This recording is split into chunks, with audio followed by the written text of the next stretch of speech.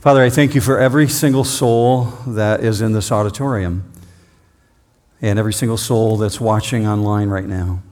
I know that we are precious to you. You see us that way.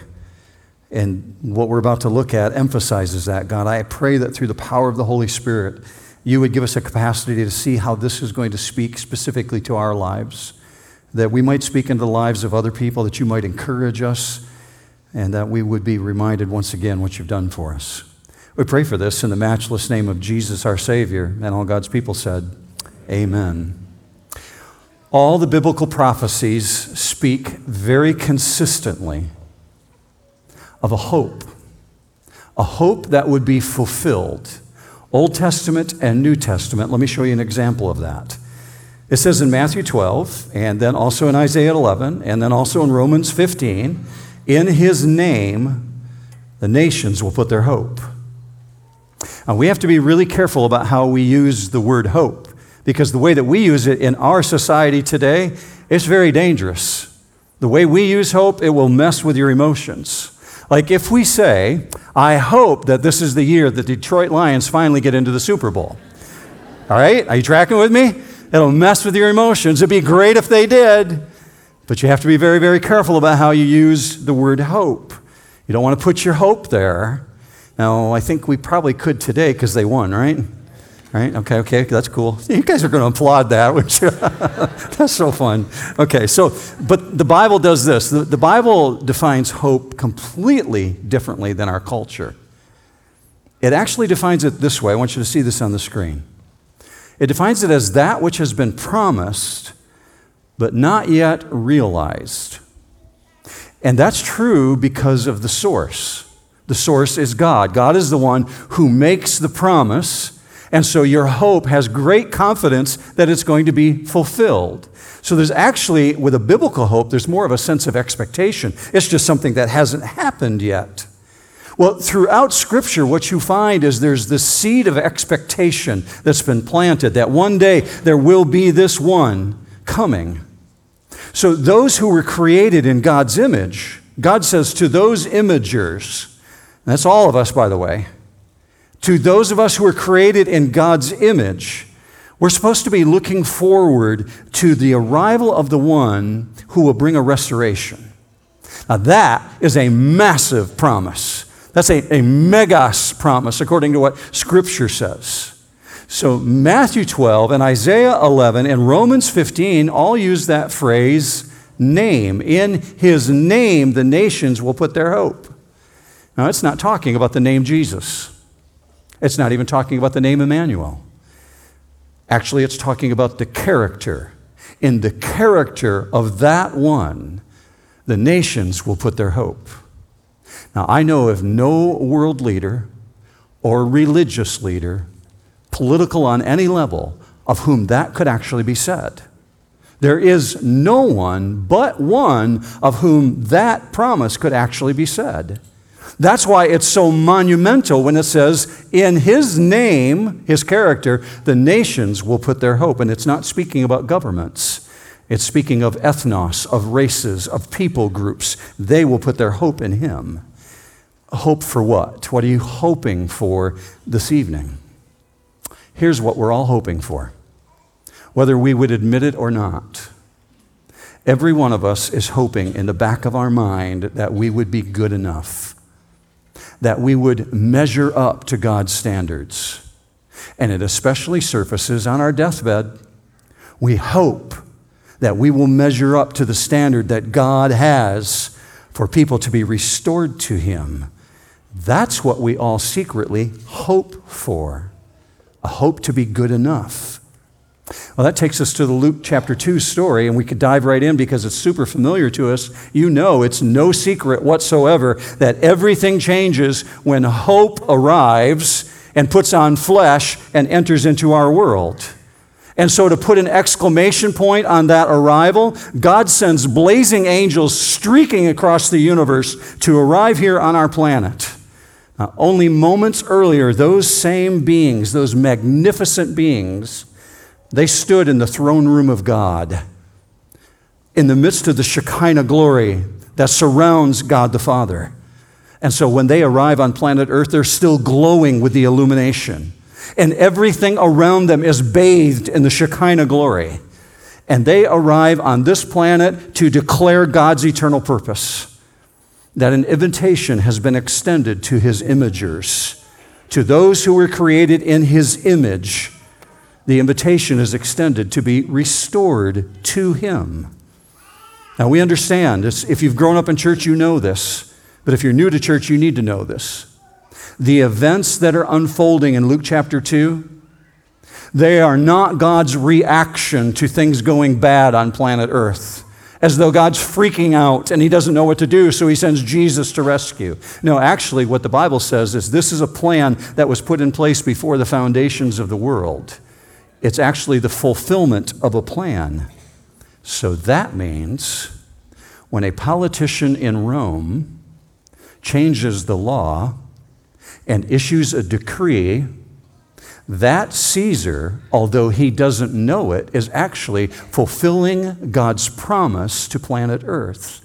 He's just a participant. So go with me to Luke chapter 2, and it reads this way in verse 1. Now in those days a decree went out from Caesar Augustus that a census should be taken of all the inhabited earth. But Caesar doesn't know that he's participating in God's plan. So verse 3, everyone was on his way to register for the census, each to his own city. Joseph also went up from Galilee, from the city of Nazareth to Judea, to the city of David, which is called Bethlehem, because he was of the house and the family of, and it's speaking of King David here, of David. So there's the decree. What Caesar wants? He wants a population inventory. Because Caesar wants more money, so he wants to increase the taxes. So we find God working through the wheels of government in order to set in motion the wheels of grace.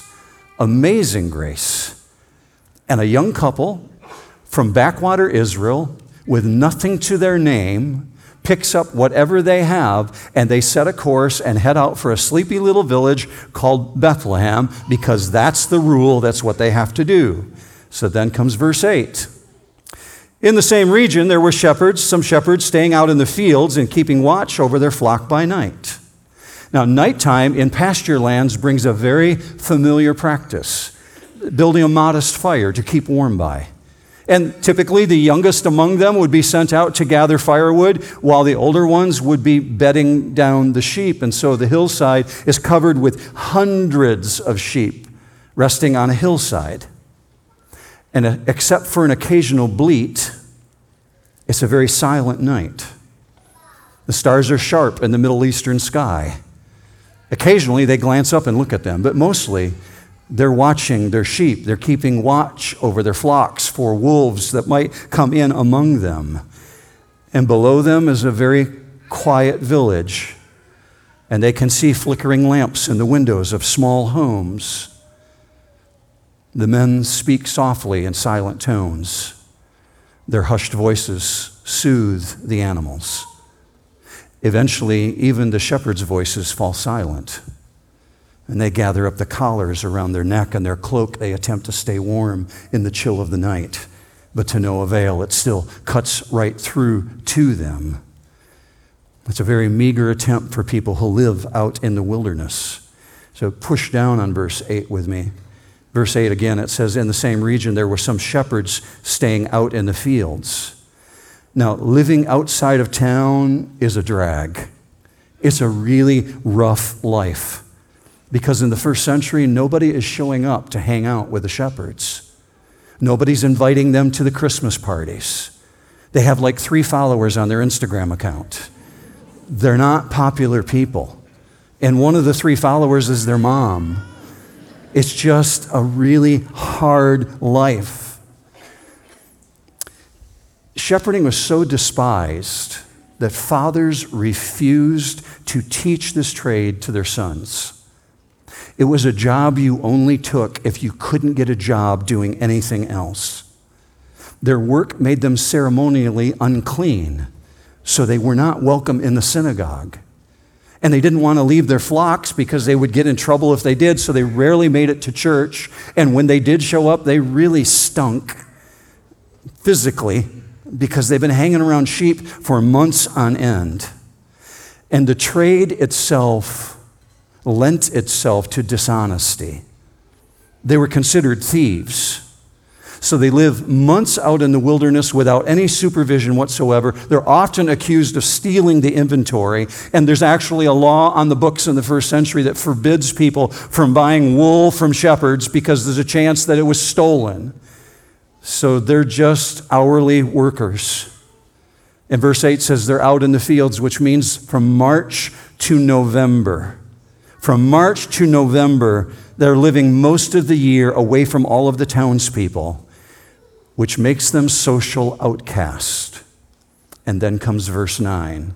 And verse 9 reads this way, and an angel of the Lord suddenly stood before them, and the glory of the Lord shone around them, and they were terribly frightened. So in a flash, the hillside is flooded with brilliant light. And this is not just any light. 100,000, 100 million LED bulbs could not possibly match the brightness of what's being described here. Paralempo is the Greek word that's actually used to describe this, and it means to illuminate all the way around. A halo of light. There is no shadow whatsoever in this light. It is that brilliant. And though initially they're blinded by the extreme intensity, they can see a figure of what almost looks like a human, yet somehow different. A single being appears with luminous armor, somehow transparent. Daniel describes him this way, with almost a burnished appearance to them. And this single being towers over them, yet it's immediately right in front of them. And we see that in verse 9, and the glory of the Lord shone around them. Now catch this. In one moment, they're speaking in hushed tones. They're whispering to each other. And the blackness of the night encompasses them. And then there's an explosion of light. And this is just one angel. And immediately they're in terror. Fortunately, we have some descriptions in the Bible of what they're actually seeing. And there's a very brief description from Daniel chapter 10. Here's just a sentence for you. Daniel describes it this way. His body also was like beryl. His face had the appearance of lightning. His eyes were flaming like torches. His arms and feet like the gleam of polished bronze. And the sound of his words like the sound of a tumult. That's talking about thunder, by the way. Like a waterfall. That's the sound of the voice when they speak. And it's not just the angel's appearance that's terrifying them, because with the angel is the visible Shekinah glory of God. And it's not at a distance. It's written in the Greek language that it's right up front. It's in their face. So Luke chapter 2 captures it. The reaction is predictable. It's a horrifying fear, literally megasphere, like off the charts, which is a natural reaction when someone is brought into the presence of God. It's consistent all the way throughout the Bible. Verse 10. But the angel said to them, "Do not be afraid, for behold, I bring you good news of great joy, which will be for all the people. For today in the city of David there has been born for you a Savior who is Christ the Lord." There's something that's been planned for you. You outcast of society. You've been living your whole life out in the wilderness, away from all the townspeople, and there's something that's been planned for you from before the foundation of the world. This angel is declaring that the time has arrived. Tonight begins the consummation of the ages. And this angel scores the greatest assignment ever given to any angel. He is the first one to bring the gospel. And I want you to notice how personal it is. I bring you good news. He's talking to people who do not get invitations. I bring you good news. Evangelizo in the Greek language, euangelizo. I get to evangelize you. He's the first evangelist. And it's pertaining specifically to the gospel. You noticed how personable it is, but also how broad it is. This is for all the people. Not just the A-listers and not just the good people, but to all the people, everyone on the planet. From Adam to Noah. From your next door neighbor to your dearest friend. From the homeless guy on the corner down by the mall, to the White House. It's for everyone. It's available to everyone. And this joy is intensified by the statement when he uses the word megas, great joy, megas joy. It's awesome. This is fantastic news. Now, how magnificent is this if you are the one who's been separated from God? How magnificent is this if you're the one living on the outskirts of society? If you don't fit in, if you don't measure up. Here's a reality. As imagers, those who are created in the image of God, we mostly don't feel like we're the image of God. And the reality of that is true because of all the life hurts that we've encountered. All the hurts, all the broken relationships, all the disappointments, all the bad decisions. We don't feel like we're in the image of God. Now, perhaps you find yourself there today. Maybe you're actually not even on speaking terms with God because you think you don't measure up. And you're struggling with a past that is absolutely filled with brokenness and bad decisions. So maybe you're giving in to thinking that you're too damaged. Then you can identify with the shepherds because that's exactly where they're at. This is for you, verse 11 says. There is born for you a Savior who is Christ the Lord. Jesus came to restore you to God.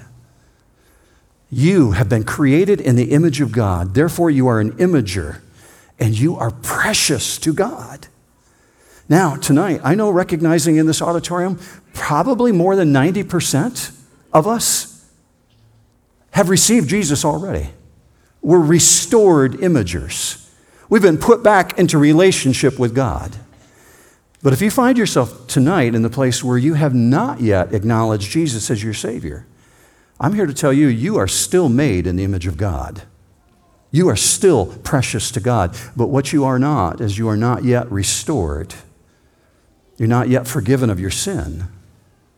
Well, this angel is uttering words that all of creation has longed to hear since the darkness of sin breached our world back in Genesis 3. And he's saying, this one who's come, this one is Christ the Lord, and he, God, has come back to dwell among us. And he will be called Emmanuel for that reason. So then the angel says, you want to know how you can recognize? Go with me to verse 12, church. This will be a sign for you. You will find a baby wrapped in cloths and lying in a manger. Now, this angel is announcing a birth. And that in itself, you'd have to say, is a pretty good sign. Like there were no angels announcing my birth, at least none that my mom told me about. And I'm guessing there were no angels announcing your birth. But this one gets an angel to announce his birth. Now that's a pretty great sign in itself, but that's not what's compelling about this. The type of cloth that the baby is wrapped in the Greek language is very clear that they're swaddling cloths, which is strips of fabric, because we want babies to be bound up tight so that they feel secure and safe. So these swaddling cloths that are spoken of here, it binds the baby up tight, but that in itself is not even the sign. It's just saying this is a really young child. This is a newborn, a baby that's in swaddling cloths. Here's the amazing part of the sign. This one's going to be found in a manger, meaning not in Bethlehem Memorial Hospital. The mangers that we have today in our nativity scenes, those are pretty sanitized. But if you've ever been next to a real manger, you would know that there's an aroma. It will leave a memory with you. There's a fragrance associated with real barn mangers. Mangers are dinner plates for animals. So they're feed troughs.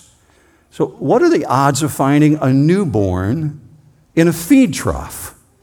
In our family, in our world, in the last 4 weeks, we've had a newborn baby boy come into our world, and there's no way my daughter was going to put that baby in a feed trough.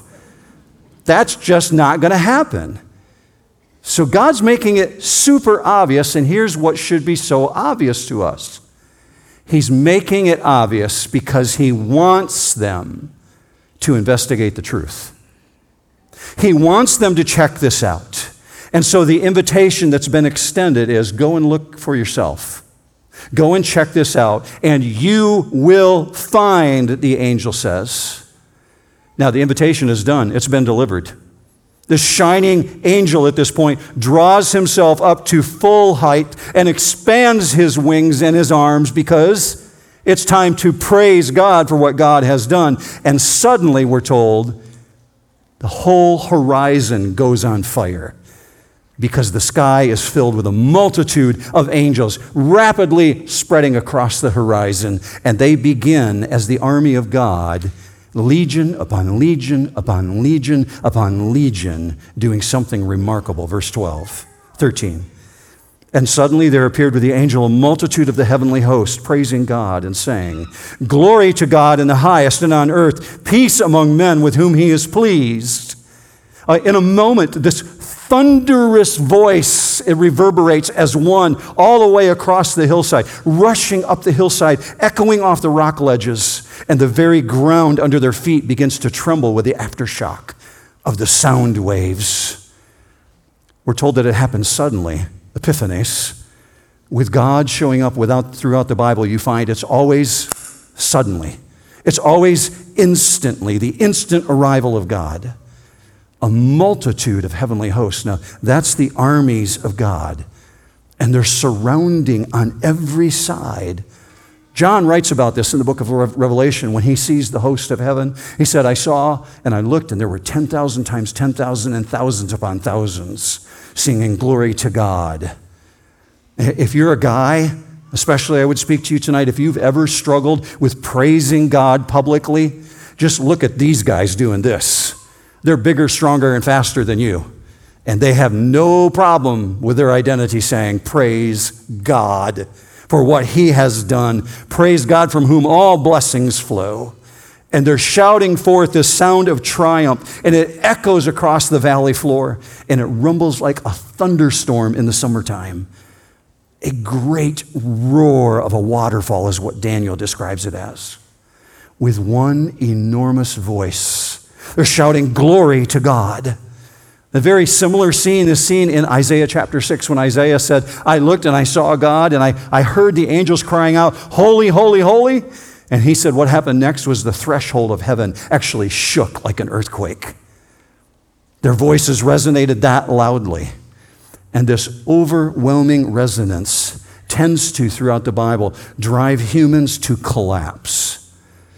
Here at this point in this story, the armies of the living God are echoing the most awesome statement that the first angel just made. I wonder if you've ever seen this before.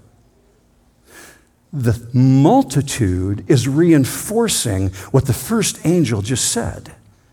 They're actually resounding the invitation when they say, "On earth, peace among men." Verse 14, look at it very closely with me. "On earth, peace among men with whom he is pleased."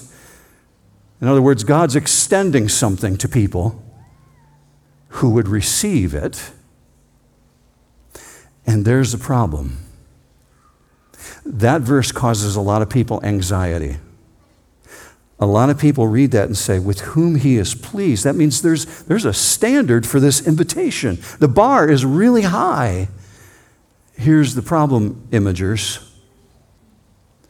If we're separated from God, most of us do not feel that God is pleased with us.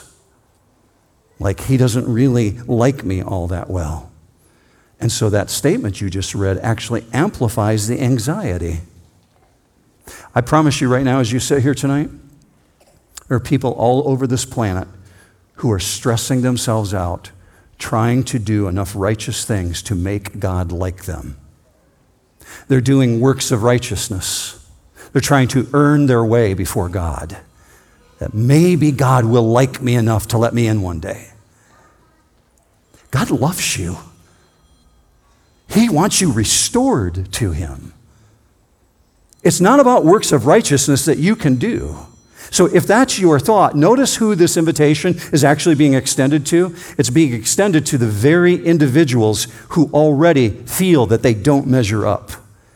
And God's extending the invitation to them. that the relationship can be restored. So catch this. If you carry nothing else out the door with you tonight, carry this out the door with you in this thought.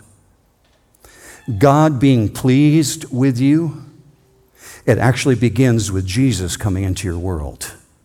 God's being pleased with us begins with Jesus entering into our world. So let's finish out the story here. These waves of praise, they're rolling over the hillside. And finally, the voices begin to fade. And as fast as it came, the brilliant light vanishes. It's gone. And then crickets.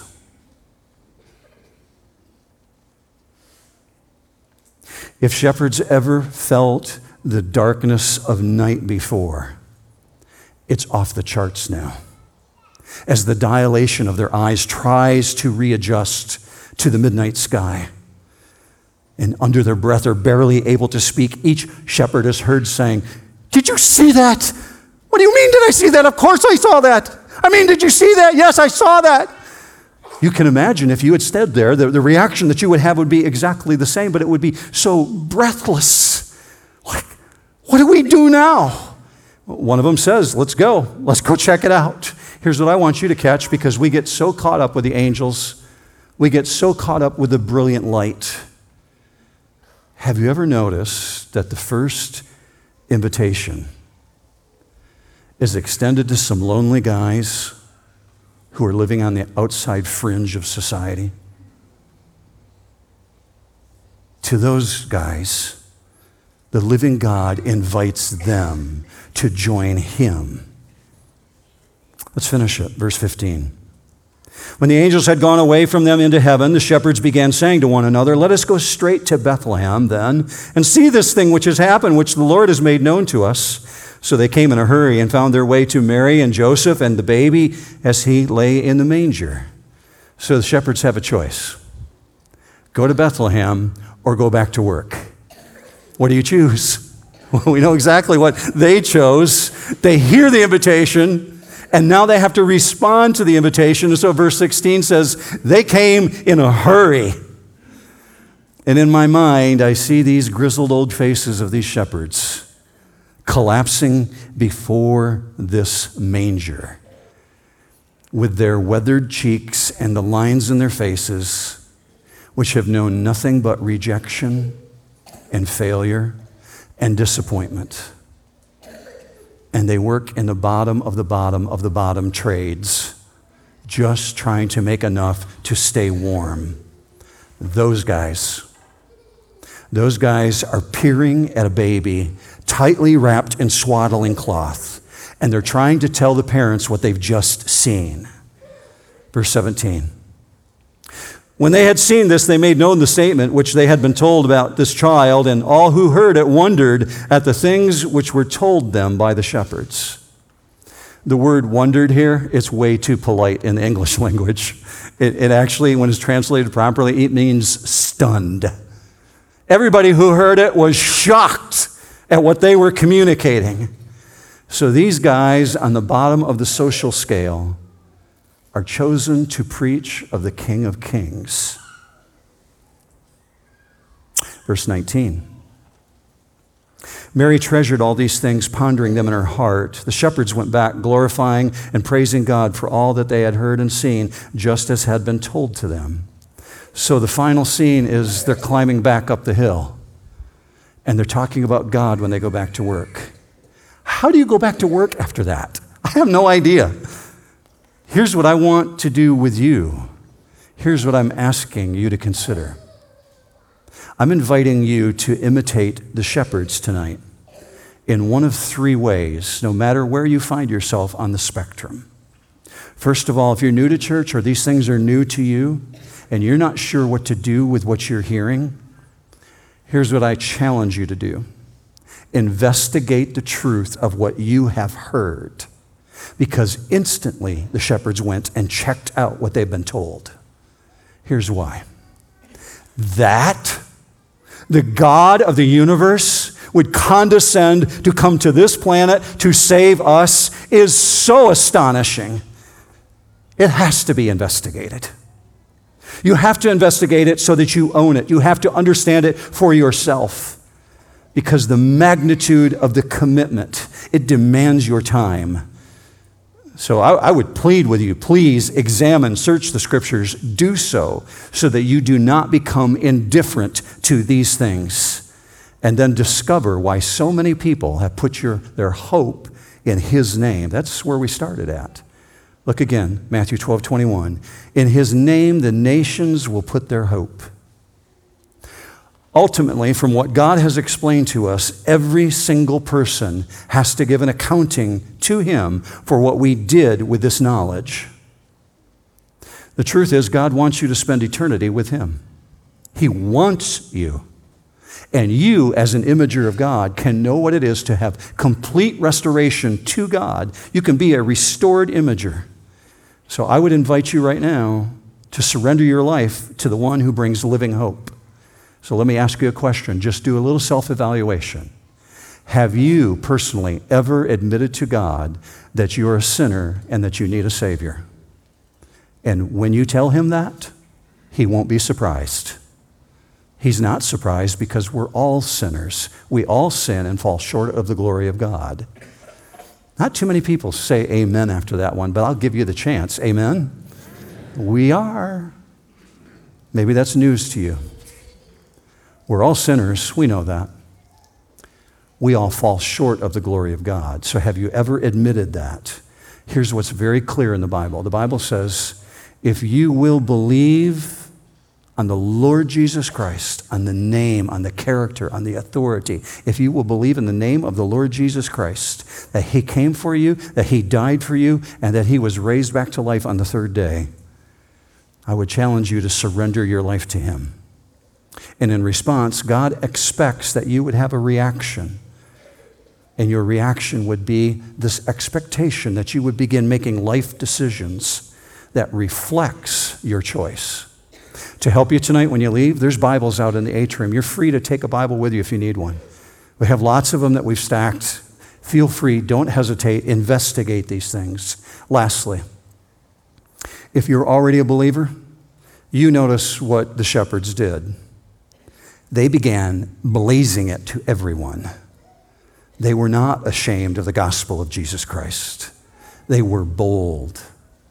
So I challenge you, if you're a believer, be bold when you go to work. Be bold around your family. Talk to them about the great things that God has done for you. Let them know that you know who the living hope is. Good with that? Let's pray about that.